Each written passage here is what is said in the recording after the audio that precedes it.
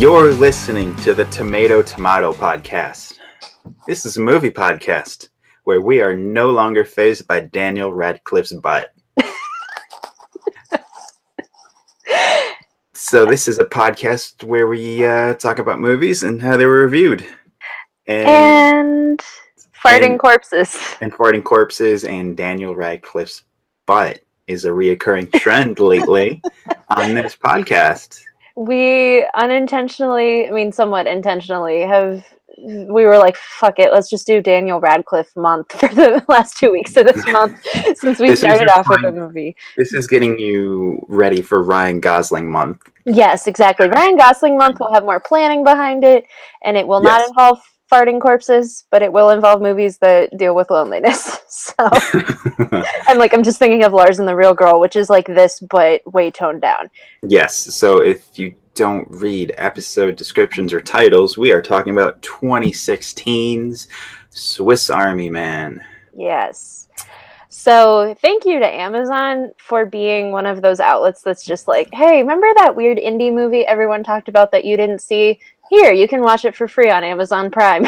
Amazon Prime's movie offerings are the kind of movies that you see on movie posters in the background of other movies. They don't look real. It's either that or it's like actual indie art house stuff. Like yes. there is some quality content on there, but like in finding this movie, I found like a Christian fairy tale movie and like a documentary about chickens and all that sort of stuff. Like half of their movies, honest to God, do not look real. But this is a very real movie. But this is a very real movie that I had heard about when it came out, and like I said, it was one of those indie like art house theater kind of movies that just was, people were talking about it just because it was so weird. I was kind of aware of it when it first came out, but all I really knew about it that Daniel Radcliffe played a corpse and there was a lot of farting, and then I did not know the farting. It kind of disappeared off my radar and I completely forgot about it until you brought this up as a suggestion to watch. And then we reached the fuck it stage of let's just watch it. Because we were trying to decide between a couple different movies. And we're like, well, I don't know. What do you want to watch? I don't know. What do you want to watch? And I'm like, fuck it, Swiss Army Man. So yeah. I was telling Chris before we started, this is one of those movies where I would have watched this by myself, like just on a day off during the day. And then I never would have told anyone about it. Like it would have been like, okay, I've seen this. It affected me in some way. I do not want anyone to know about that, but we don't get that luxury with this podcast. We do not. We are talking about it. And we're airing our laundry, dirty laundry, but in movie form. Sure. So the Rotten Tomatoes rundown. Yes, rundown. 9%. Nice. It has 183 reviews, 56 which are rotten. The critic consensus: disarmingly odd and thoroughly well acted, Swiss Army Man offers adventurous viewers an experience as rewarding as it is impossible to categorize. That is a pretty good consensus. Yeah. That honestly hits a very good point, which is that it's very hard to categorize this movie. It is. This is a very concise summary of everything that we just experienced. And I will say there is no other movie that is perhaps as deserving of having a 69% rating. No, it's kind of a perfect fitting when the whole movie is just fart jokes. Not the whole movie, but when a lot of it is built on fart jokes. Yeah. Surprisingly, I wasn't expecting the audience score to be higher than the tomato meter. At 72%. I mean, it's not that much, but 3.7 out of 5 with a little over 16,000 user ratings. Mm-hmm. I was before looking at the tomato page for it, I was expecting the audience score to be lower. But see, this is one of those things where it didn't really get a very wide release, and it wasn't a movie that was at the multiplex that people were just going to go see. Like, you had to kind of like search this movie out. Yeah, you had to be aware of it. And so I think that if you went through all of the effort to do that, you at least kind of have a better outlook on it than like a more like just like the general, I don't know, Joe the moviegoer who's just like, I don't know what this was. I'm going to rate it 1 star because whatever. But yeah, it has the weird benefit of being an art house movie. And I think that kind of contributes to the audience score being higher. Yes. Yeah. And then, so do we just want to dive into the reviews then? Yes. So which one do we want to start? We got a few different outlets, some returning outlets. Side note, I just found a thing in the movie info section that is very interesting. So this movie is directed by 2 guys, both of which are named Daniel. Daniel, yeah. It says that they are responsible for the first Turn Down for What video. That puts a lot of this in perspective. Yeah. That makes sense. It does. That honestly makes sense. Like, this movie is just an enigma. It really is. I'm still figuring out how I feel about it. I don't know. I picked 2 positive reviews and 1 negative because I figured it's easier to talk about what the movie does well than it is to talk about what is weird about it. So let's start with the most glowing review. Yeah, Empire. Empire. Yes, gives it like 5 stars. 5 stars. This is the most positive outlook I've seen on this movie. Yeah, it just kind of gives a brief summary of the plot, and I don't really want to. So the brief summary of this movie, if you don't know, is Paul Dano's character is stranded on a mini island, about to commit suicide when Daniel Radcliffe, his corpse washes up on a beach, and hijinks ensue. And that's farting jet skis ensue. I described it to you as we were watching. I was like, imagine Castaway, but Wilson has a boner for, and that is a plot point in a way that the movie's plot is driven forward. And then it's just like, okay, let me do a line of coke. All right, go ahead. Like, that's just how I imagine the movie executives thinking about this. Yeah. But I mean, this review does have a valid point in the opening paragraph where it says, like, this is absolutely nothing you have seen before. It truly is. Yeah, and it like kind of gives it credit for that. And it says that's not a problem for Swiss Army Man. Let's see. It also says, I just had the paragraph. Where did it go? Glorious inventive fable about humanity, faith, guilt, and much more that is by turns hilarious, moving, juvenile, and deeply profound.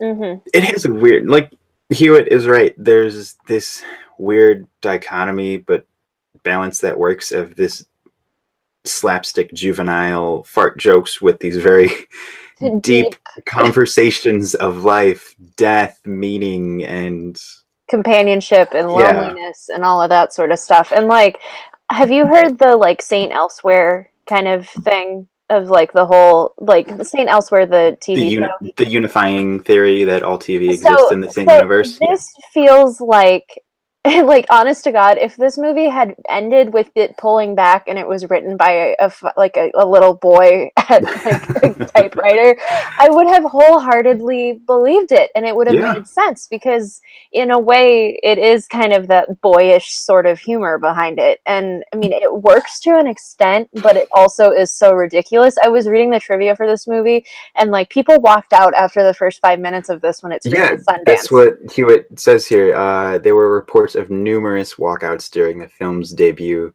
at this year's Sundance Film Festival. Perhaps they were expecting something akin to Weekend at Bernie's 3. I like how he says Weekend at Bernie's 3. Yeah. More fool those who bailed because they missed one of the year's best films. Yeah. Daniel's masterstroke here is to couch Manny's rebirth as an accelerated journey through the human life cycle. So he starts off as a man-child naive, trusting, thirsty for knowledge, then rapidly ratchets through new puberty, hence the hyperactive penis. I'm not going to explain that to you, listeners. And adulthood, which brings with a new awareness, blah, blah, blah. I mean, yeah, that's pretty much... I think what you need the juvenileness to kind of offset the dourness. Yes, because otherwise this is a dark, like the opening of this movie before the farting jet ski is very dark. Yeah, I can't believe that's a sentence I just said, but it is very true. Like, it's not, because I think any other directors or writers would have gone with just gallows humor. yeah. But they went the complete opposite direction, and I think it works in a weird way. Exactly. It puts you in the headspace of the movie in like this is a movie. It would, if you took a screenshot from this movie or took one scene out of context from this movie or just tried to explain part of this movie to someone from an outside thing, like we were joking that this is almost an episode of The Dollop of like, oh yeah, here's how a guy got off of a desert island with the help of a corpse. But like it would sound like an absolutely insane story if you were trying to explain it to anybody else, but within the headspace of the movie you go along with it in a way. Yeah, you just kind of buy into the concept early on or not. Yeah. You'll know if you're into the movie within the first couple minutes. Exactly. Yeah. But yeah, the whole paragraph that you read about like the life cycle of Daniel Radcliffe's character. Can we just say Radcliffe does an insanely, like, I was pleasantly surprised by how good he is in this. Like, I don't know, it's such a weird performance, and I totally thought that the whole movie was just going to be a Castaway situation where it's just Paul Dano talking and Daniel never talks back. And so to kind of hit the magical realism part of, oh no, he's alive and going through life and whatever, was this turn that I wasn't expecting, but I liked it. When he first talks, I was generally surprised because I thought he was just going to be kind of a Weekend at Bernie situation. Yeah. The review says, but where Radcliffe really triumphs is in his delicate evocation of Manny's ever-changing moods, from childlike whimsy to adolescent anger. It's an extraordinary turn, and one that deserves to be remembered when Oscar season comes around, which it wasn't. It wasn't. If I remember right. No. If anything, the choice of clip for any award show broadcast should be interesting.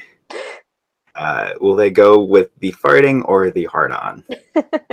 Well, and then the pull quote underneath that is that the premise of the movie sounds like an off-Broadway play gone wrong. It's far from it. It's extraordinary, vital, and fueled by great performances. Which, that sums that up pretty well. Like, if this movie was carried by different people, it would have epically failed. But the both of them fully commit to it, that it is a really interesting thing to watch, where even if you aren't bought into the story, you're bought into how much they're committing to the story that they're telling. Which I think I enjoyed the most out of this. I've never really seen a Paul Dano movie before. Oh, okay. You haven't? You've seen Looper. He was in Looper? He is in Looper, because I remember he died very violently in Looper, and I was like, what the fuck? I totally missed that. Yeah. So this is my second Paul Dano movie. I thought they were both great in it. Like you said, they both just commit, and I think that's where the strength of this movie is. I'm now going through Paul Dano's filmography, trying to remember if there's... Have you seen Little Miss Sunshine? Oh, that's right. He was the kid in that. Yeah, he's the kid in that is colorblind, and that's like the big oh shit moment of the movie. Never mind. I've seen 3 Paul Dano movies now.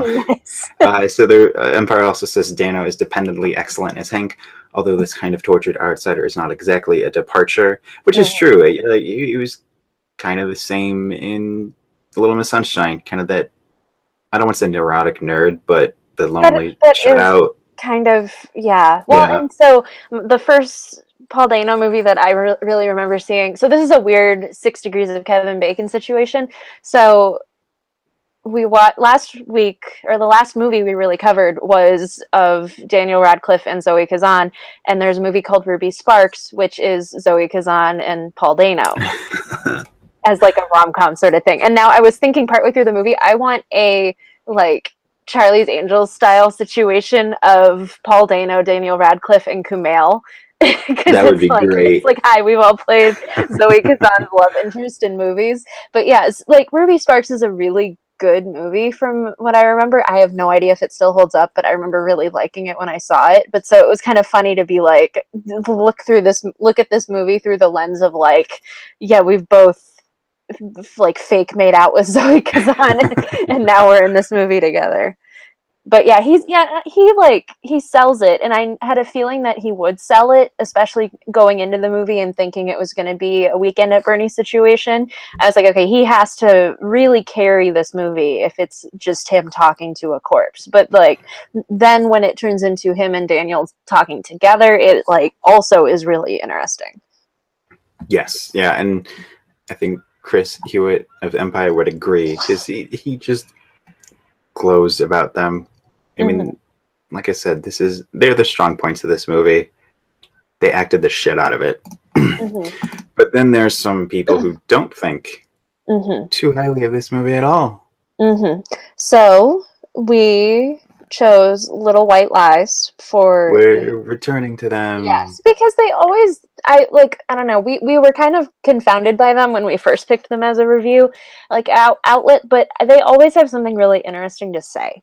They do, and this is the first conversation review. I know. We have. I know. I almost didn't pick it for that reason, but I think it's really interesting because then you get two people's perspective, kind of like you're doing now. Yeah. So we got it's Daniel Kwan and no, those are the directors. Where the reviewers' name? Adam Woodward. Did they not include it? No, Adam Woodward and DJ Davy Jenkins. Something. David Jenkins. Remember Davy? Davy. I hate Blade Runner, Davy. Yeah. So they're into because this is a little feature on on Little White Lies. Easy for you to say. Have the anticipation, enjoyment, and in retrospect, their anticipation was 3, enjoyment 2, with another fart pun, all a bit flatulent, and in retrospect a 2. There's enough of a spark here to suggest that Daniels will move on to bigger and better things, which I agree with, but you don't have to punch down on the movie. Yeah. I don't know. I think that's just a very brief summary. I don't know. We'll just have to see how much they actually punch down on it. But they seem more, looking over their review, they seem kind of more blasé about the movie. They're very indifferent. They don't have strong feelings one way or the other, which is almost worse. Instead of hating it or disliking it. Yeah. But at the same time, when I was picking the reviews for this, there was maybe 10 minutes of the movie left, and I had that outlook. I was like, I genuinely don't know how I feel about this, and it entirely depends on how it ends. And so in the meantime, I'm just going to pick reviews that seem like general enough to be able to talk about, because I, honest to God, did not know if I would like or hate this movie until it actually ended. And I still don't know. Me too. I honestly don't know. I don't know. So the one reviewer here says, personally, it didn't jive with me, but then I didn't think it was very funny or very fun. Everything is telling you that that's what it is, but there's something, I don't know what it is, a disconnect. Davey says, a pleased with itself vibe, especially the opening credits, the scene in which a farting Daniel Radcliffe becomes a jet ski. The shot is filmed in slow-mo, so it's kind of a shame because it's basically the best shot in the film. I did really like that shot. It was like this movie is beautifully done. And if in another set of hands, this would be even more, this would be like borderline a live action like Family Guy or South Park. Yeah. Like the fact that this is done in kind of the art housey, pops of color, very indie filmmaking sort of outlook is really like is what pushes this movie into being what it is, as opposed to just being like a really stupid premise. But yeah, let's see. So Davey says, from the start of the film, I was pondering, wow, there's some really deep-pocketed investors out there who just want to give money to go White Silly film. Throw caution to the wind. My disappointment came out of the fact that as the film goes on, it becomes more obvious why someone would pay to make it, which for me is its downfall. Well, so before that is actually like something I was going to read. So Adam goes, I did have this sense that it will probably be someone's favorite movie, and I want to try to get to the root of that. And then David says, I agree. I don't think anyone's actually going to like this movie, but I think it's going to be a film that people are going to want to talk about. I mean, the one thing I often think about when watching films is how and why did this get made? And then the thing that you just said. But it is. I agree with Davey there because I still don't know if I like it. Yeah, but it's definitely something that I like talking about it. And like you said as much before we started recording, I apologized for having us watch this movie, and you said no, don't apologize because this discussion is going to be really interesting. That does seem to be, and that always seems to be a thing in the indie art house kind of thing. Is like there's always one movie at a particular point in time that defines a generation. Well, it isn't like controversial in the most typical sense, but it like has something that people are talking about. Like you could kind of apply that to now with a couple different things. I'm just thinking about like all the think pieces I've seen about fish sex in The Shape of Water because there are a lot about that, and it's weird. But yeah, I applaud this movie for having such a ridiculous concept, but it's rooted in a deep emotional core concept that people can relate to, but people get lost in that because of the concept of the movie.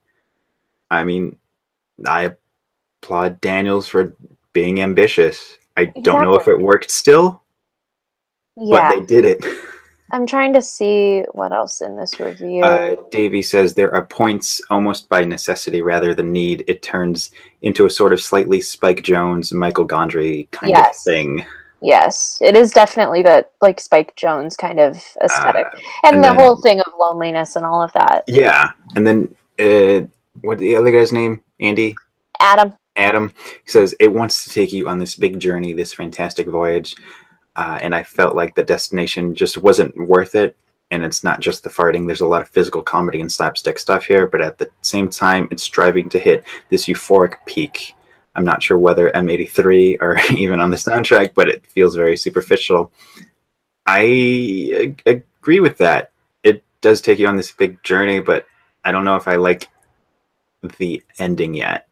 I don't know if it felt flat. Almost like there was the crux of the movie is their relationship, and it just kind of I kept wanting it to be gayer. I'm gonna be honest because I know you were watching a couple minutes behind me, and I like almost wanted to text you when a certain thing happens, and I was like, yes, this movie is committing to being gay. I totally expected it at a couple points, and then it just like because there's the whole second act of the movie is basically like compulsory heterosexuality of just like you're supposed to like this girl because that's what you do and that's what we do in society and whatever, and then it kind of subverts that, but then it doesn't really at the end. I still don't know how I feel about the twist of him creeping on the girl when we thought it's like, oh, he's getting back to his girlfriend or something. I kind of had a feeling that it was a creeping on the girl kind of thing. I don't know. That was just that was my assumption like as it went on. Mm-hmm. So I don't know, but I get that was kind of like a twist to some people. But yeah, that's funny that it says like the thing about the soundtrack and whatever, because I think Manchester Orchestra was the band that like actually did contribute the soundtrack. It was weird because I found myself kind of enjoying that popcorn song. Yeah, because the popcorn song is like in a bunch of commercials and stuff. Like that's like an actual song.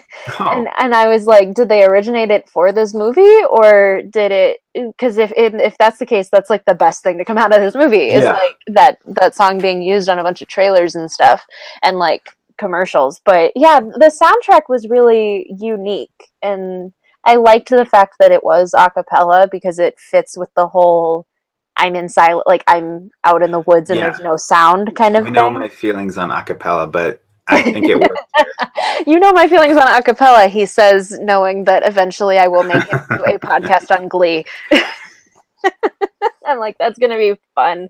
That's going to be, oh boy. Yes. I'm like, once it gets to season 2 and there's a whole a cappella group, like you're gonna have an aneurysm. And I'm gonna be Paul Dano and escape to an island. No, don't do that.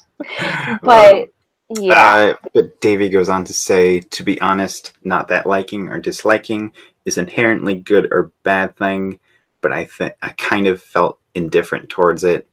Then responds to that, which is arguably even worse.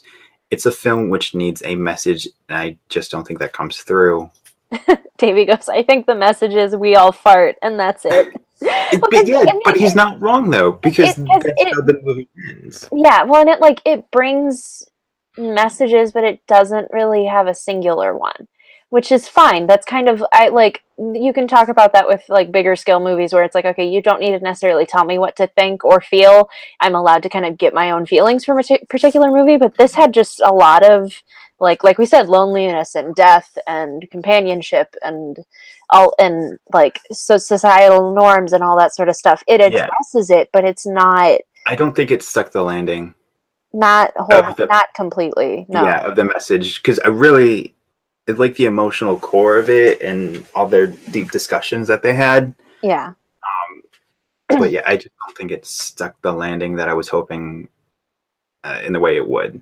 Yeah. Definitely. Okay, so do you want to move on to our final review? Yes, from the Washington Post. Okay. So by Stephanie Mary. Nice. I was about to say Stephanie Meyer, but no. No. That would be I'm like, I want Stephanie Meyer to write movie reviews just to see what her opinion is. All right. So it starts off saying it earned the nickname Farting Corpse Movie. Crowds were iffy on the comic drama, which is by turns a bizarre, sweet, unsettling, but it won the festival's directing award for first time feature directors. Just kind of skimming the review. One thing you can agree on is that it may be the strangest, most inventive movie of the year. Which the inventiveness. Sorry, I can't fucking talk today. But like that definitely comes through both in the like actual on-screen part of like I'm gonna MacGyver all of this weird little cave world kind of thing, which was very impressive. Yeah, I'm like, but I'm also thinking, I'm like, okay, because you've showed me those survivalist videos of that guy that's like Ron Swanson's kid that just silently makes stuff in the forest, and I'm thinking, okay, it takes him so long to make that stuff that Paul, like the two of these people in this movie had to have been out there for like a month in the time that it takes to like engineer all of that. Also, let's take a moment to talk about your suspension of disbelief. But there was a disbelief. Okay, so this movie is about a corpse that talks and farts and has boners, and that is the whole crux of this movie. And yet, I could not get behind the fact that somehow Paul Dano's phone still had a battery. I was like, he turns on his phone. It starts off at 10% too. Yeah, and I'm like, okay, he starts out with this phone at 10%, and I'm thinking, okay, he must have had to have like conserved that. He had to have like turned his phone off while on the island because he knew he needed 10% phone battery. But then as the movie goes on, by the end of the movie, it is at 3%. And I'm like, screen brightness is still high. His screen brightness is still high. Apps still work. Everything. I'm like, who is your provider and what phone do you have? Because if my iPhone is on 15% and I'm inside my own house, it shuts down and dies on me. So I don't understand. I know it's the plot point of it all, but I'm also at the same time like, you should not be able to access email and open like a birthday card that is animated and stuff when your phone is about dead. That's not how phone batteries work. So back to WAPO. Yes. Sorry, I'm like dying for a second. I just like randomly got a cough.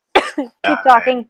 It says directors' methods aren't always as inspired as their story. In the forest on the way back to civilization, it talks about some shadow puppet stuff, which I thought was cute. Swiss Army Man is somewhat undermined by a late twist that takes a turn for the creepy, which we touched on with the other review. Well, and that also further hammers home the thing of like, this could have been written by, like, this could have been in the mind of a 12-year-old and I would have believed you, because I remember being 12 and being like, if I look at the person that I like long enough from across the classroom, maybe they'll fall in love with me. And then realizing that wasn't how things work. So it just, that whole thing kind of, that twist of like, oh, I don't know this girl and I'm just being creepy. I understood it to an extent, but I also was like, okay, what does this add, really? It just makes him more lonely, which like is understandable. I that kind of made the loneliness like a big part of the movie, but at the same time I was just like, all right, that's just a twist that might not have really needed to be there. Like that could have been, I don't know. Yeah, because if the little plot point was revealed from the beginning, the movie would have played out much differently. Yeah. And I wouldn't have been into Paul Dano's character and it's like, oh, you're just a creepy guy on the bus watching ladies. But then Stephanie says in the review about that little plot point, that won't be the only thing that turns people off about the film, which it's safe to say isn't for everyone, but the story is astoundingly original. During the summer months when theaters are occupied by superheroes and sequels, that's something worth celebrating. Yeah. Exactly. I mean, like all the reviews here, there's this through line of originality.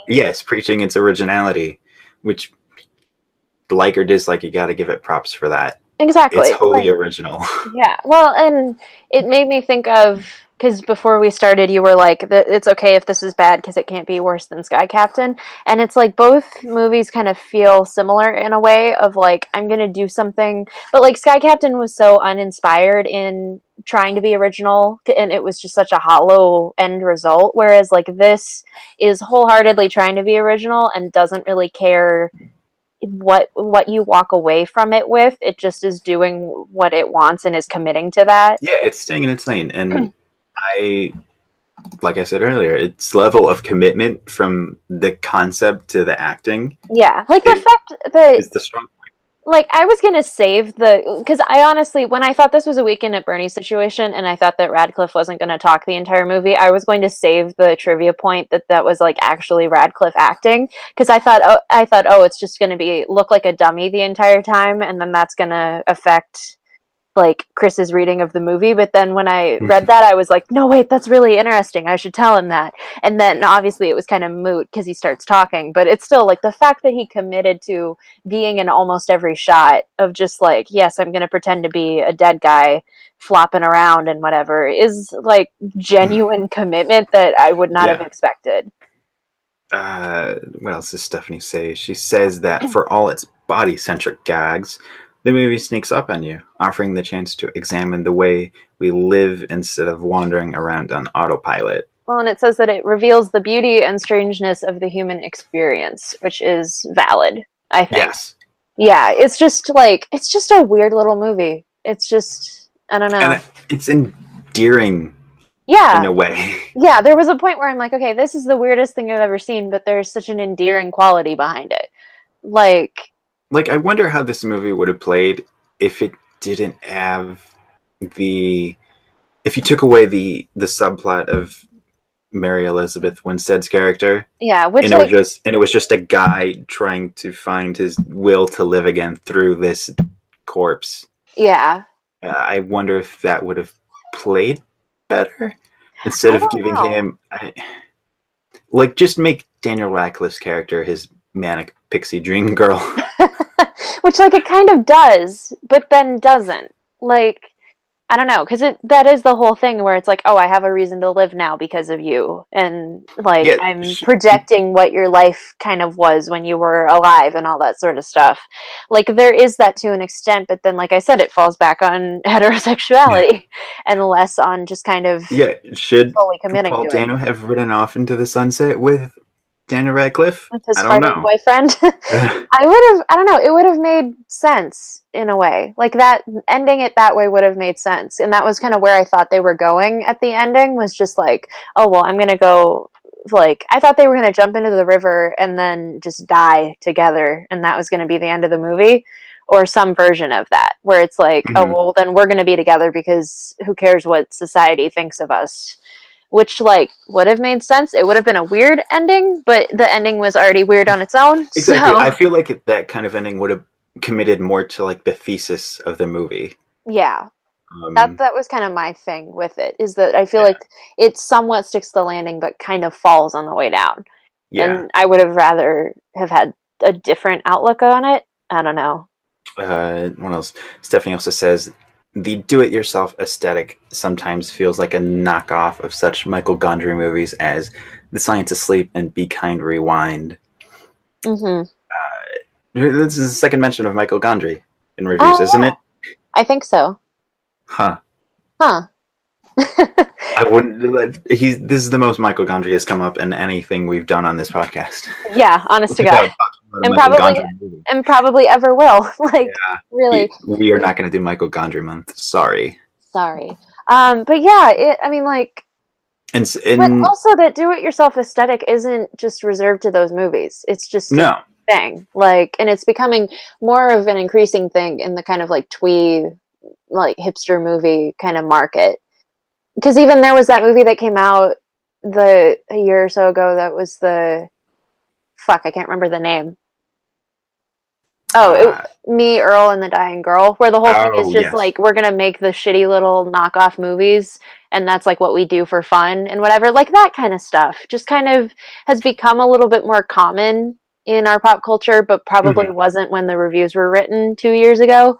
So I'm like, oh my God, this is 2 years ago, but it feels like a lifetime ago. It really does. Time makes no sense at all, like, whatsoever. But yeah. Especially when you're writing a farting corpse. Yes. But like I said, time made no sense in this movie, especially when they were like going back through the woods again, and you see like how close they were to the house, and they just like weren't walking forward. Like they weren't traveling as much as I thought they were. They just kind of had like set up camp and taught Daniel Radcliffe's character how to be human, and then kind of moved on. But so like it would have taken them a very short period of time to actually get through all of that. But I thought that the woods were like never ending almost because of how much time they spent in the woods. Yeah, time is kind of nebulous. Yes. Because they put together like their own little civilization, and it's like, oh, they were just a stone's throw away. Exactly. The real world. Like you could have seen lights maybe or something, or heard something. Like that was why I thought that the ending was going to be them like going back into the woods and living that way, because like Paul Dano at a certain point seemed less concerned with getting home and more concerned with just being with Radcliffe's character. Yeah. And so I was like, I don't know, that ending. Especially since his character had a weird relationship with his dad, and then at the end, his dad smiling at the jet ski farting corpse. I was it's like, oh, is this like your turn? Are you on your kid's side now? It was weird. That was a weird aspect to throw in on it. I'm like, we almost didn't need to meet the dad. No. Like we could have kind of fine with him just being a non-character and just referenced. And just being the like symbol of what you're supposed to be doing in society that Paul Dano's character isn't doing. Like that aspect of it I would have kind of liked. But then having the dad actually show up in the end, I was like, I don't know how I feel about it. Yeah. Everything about this movie, I don't know how I feel about. And so this was a fresh review. Yes. From Rotten Tomatoes, and it has a 2.5 out of 4 stars. Yeah. 4 stars is a weird metric, first of all. Why not put a 5? I know. I don't get why it's not consistent. Because 2 stars is, to me, reads as meh. Yeah. Or indifferent. But that little half star pushes it to fresh. Mm-hmm. It just used 5 stars. Come on, Stephanie, Washington Post, get it together. Yes, they will obviously listen to you in all of their spare time, helping preserve the nature of democracy in the current day and age. Well, Empire Online, they use a 5-star metric, and so does Little White Lies, I think. Yeah, I'm checking. I don't see a star rating. I don't know. But then again, they could be different since this was a conversation review. Yeah. Well, no, just their metric of just 1 out of 5. But you can't even compare really 4 to 5 stars, because if you took the Washington Post 2.5, was it? Yeah. To the 5-star, mm-hmm. That's still middle of the road. Yeah. And then that could easily fall into rotten. Exactly. So as we say throughout this podcast, the conversion of the metrics of stars is very odd. Like, It does not make any sense. And, so if you didn't read the review for this and you just looked at the star rating, you could easily mistake the Washington Post review as rotten almost. Yeah. Because it could grade as what, 60? Because What's the breaking point? What's the for fresh to rotten? Is it 60%? Yeah, it's 60. Yeah. Around so 60, it would just barely be fresh. Exactly, yeah. I don't know. Rotten Tomatoes. What are you doing? Yeah. But yeah, that's Swiss Army Man. Do we want to do our last segment? Because I kind of we've talked about Radcliffe and what he would do. I kind of have an idea for Paul Dano. Yeah, so the last segment, if this is your first episode, what are you doing? If this is your first episode, this is a very odd episode to jump in on. You must really have thoughts about Swiss Army Man. Yeah, so apologies. Go listen to our other episodes. Yes, because what we do in the last segment is we fan cast the actors in the movie we're discussing into superhero properties and maybe even the directors and what we want to see them direct. Yes. Previously, we're not going to tell you what we've done with Daniel Radcliffe, so go back and listen to that episode. In part because I only partially remember because it was like 3 weeks ago. That episode was What If? It was number 16 or 17. Yes, I know what episode it was. I'm just saying I'm telling the listeners. Okay, it's they're just jumping in now. Yeah. Go listen to What If. It's a good episode. We talk about Adam Driver and his nachos a lot, and it's really good. But nachos is not a euphemism. No, it is and it isn't in a way. I don't know what I would see Paul Dano as if I. I don't know. This is really random, but it fits for me. Either Plastic Man or Elongated Man. I can see that. Yeah, I'm like in a movie version of that. Like the Flash's version of Elongated Man is kind of it's really growing on me. The last week's episode really kind of sold him for me. But like if you brought either of those characters into a movie, I could totally see that like Paul Dano working with that. Because I don't know, it would just be like he has the physicality for it and just the general kind of personality and would be able to kind of play that really well, I think. Yes. Because I had nothing going in, but I endorsed that idea. Awesome. And yeah, I'm like Mary Elizabeth Winstead has been in so many kind of comic book movies, but I honestly like she needs to be a superhero at some point because I don't know what, but something. And for the Daniels, they need to do something weird. Yeah. Doom Patrol. I was thinking that Doom Patrol, they could do an episode of Legion if they wanted to. Oh, yeah. That would be cool. It would be really... It would almost be a departure for Legion because like their aesthetic both does and doesn't fit with Legion. Yeah. Like it would be interesting to see. They have a weird enough sensibility about them. Yeah. And they like, if they've done the Turn Down for What video, they can do all the dance sequences and stuff that Legion has. I'm still reeling from that. From that news. Yes. You're shook. I am shook like Paul Dano riding a farting corpse. So, I'm like, I can't come up with a good segue here. Where can people find you on social media? The people can find me on social media at the Chris Vito, Twitter, Instagram, all that stuff. Not MySpace. Not MySpace. Sorry, I'm yawning. I'm sorry. Oh, am I boring you? No. Well, where can the people find you? They can find me on Twitter, complaining about sleep in a lot of cases at Hey It's Jenna Lynn. You can also find me at Instagram on that same handle. You can find our podcast at Tomato Tomato Pod. And on Facebook at Tomato Tomato Pod. You can email us at tomatotomatopod@gmail.com. Yes. I think that's all the social media plugs. I think that is. Yeah. So next week, because I think we have one more week left in January, we will be watching some sort of Daniel Radcliffe movie. So, yeah. Hopefully something, I don't know. I think we need to kind of look a little and find something that is a good companion piece to the two movies that we've done, but is also, I don't know. Yeah. We'll find something. There are definitely options out there. And then after that, we'll have another kind of themed month. Black Panther kind of month. Yeah. Plus catching up on other good movies that we've been meaning to see month. So stay tuned for that. Until next time, keep watching movies. Yeah, except right. except bright. Bye. Bye.